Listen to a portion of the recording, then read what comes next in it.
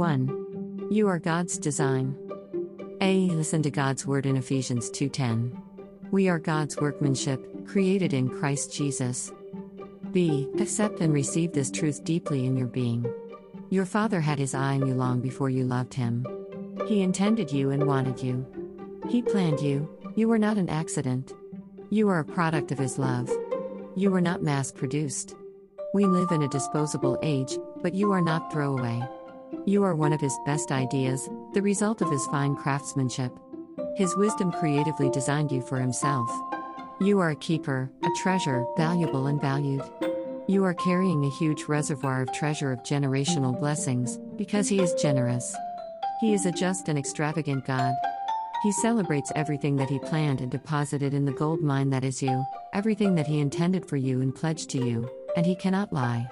In Him you know who you are and what you are living for. Be blessed to live in the freedom of maximum fulfillment as you accept and approve and receive your design, how God made you to be. C. Listen to the word of God for you in Matthew 15:13. Jesus said, "Every plant that my heavenly Father has not planted will be pulled up by the roots." Be blessed to receive the restoration of God's original intent for you. Receive the hand of your Father removing everything that He didn't install in you, everything you got from ungodly generations, in the womb, and since then from unholy sources. Be blessed with seeing the hand of your Father plucking up by the roots what He did not plant in you. Receive God's restoration of what needs to be restored to its rightful formation and place. He put some special things in you when He created you, and you may have tried to remove them, hide them, or change them.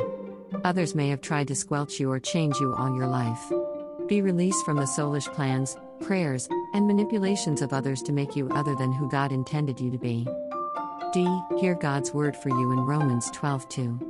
Let God transform you into a new person by changing the way you think, and you will know how pleased God is with His will for you and what God wants you to do.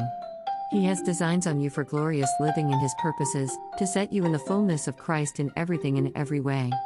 He is actively working out His purposes that are beyond your comprehension. Paul said that no man has heard, seen, or even imagined what wonderful things God has for those who love Him.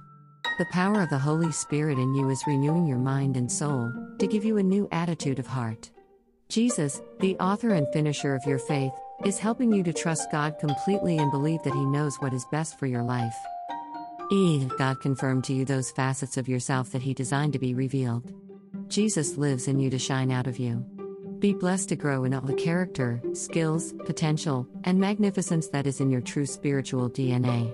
Be blessed to be you. Be blessed in the name of the Spirit of God who made you, the breath of the Almighty who gives you life. Job 33:4.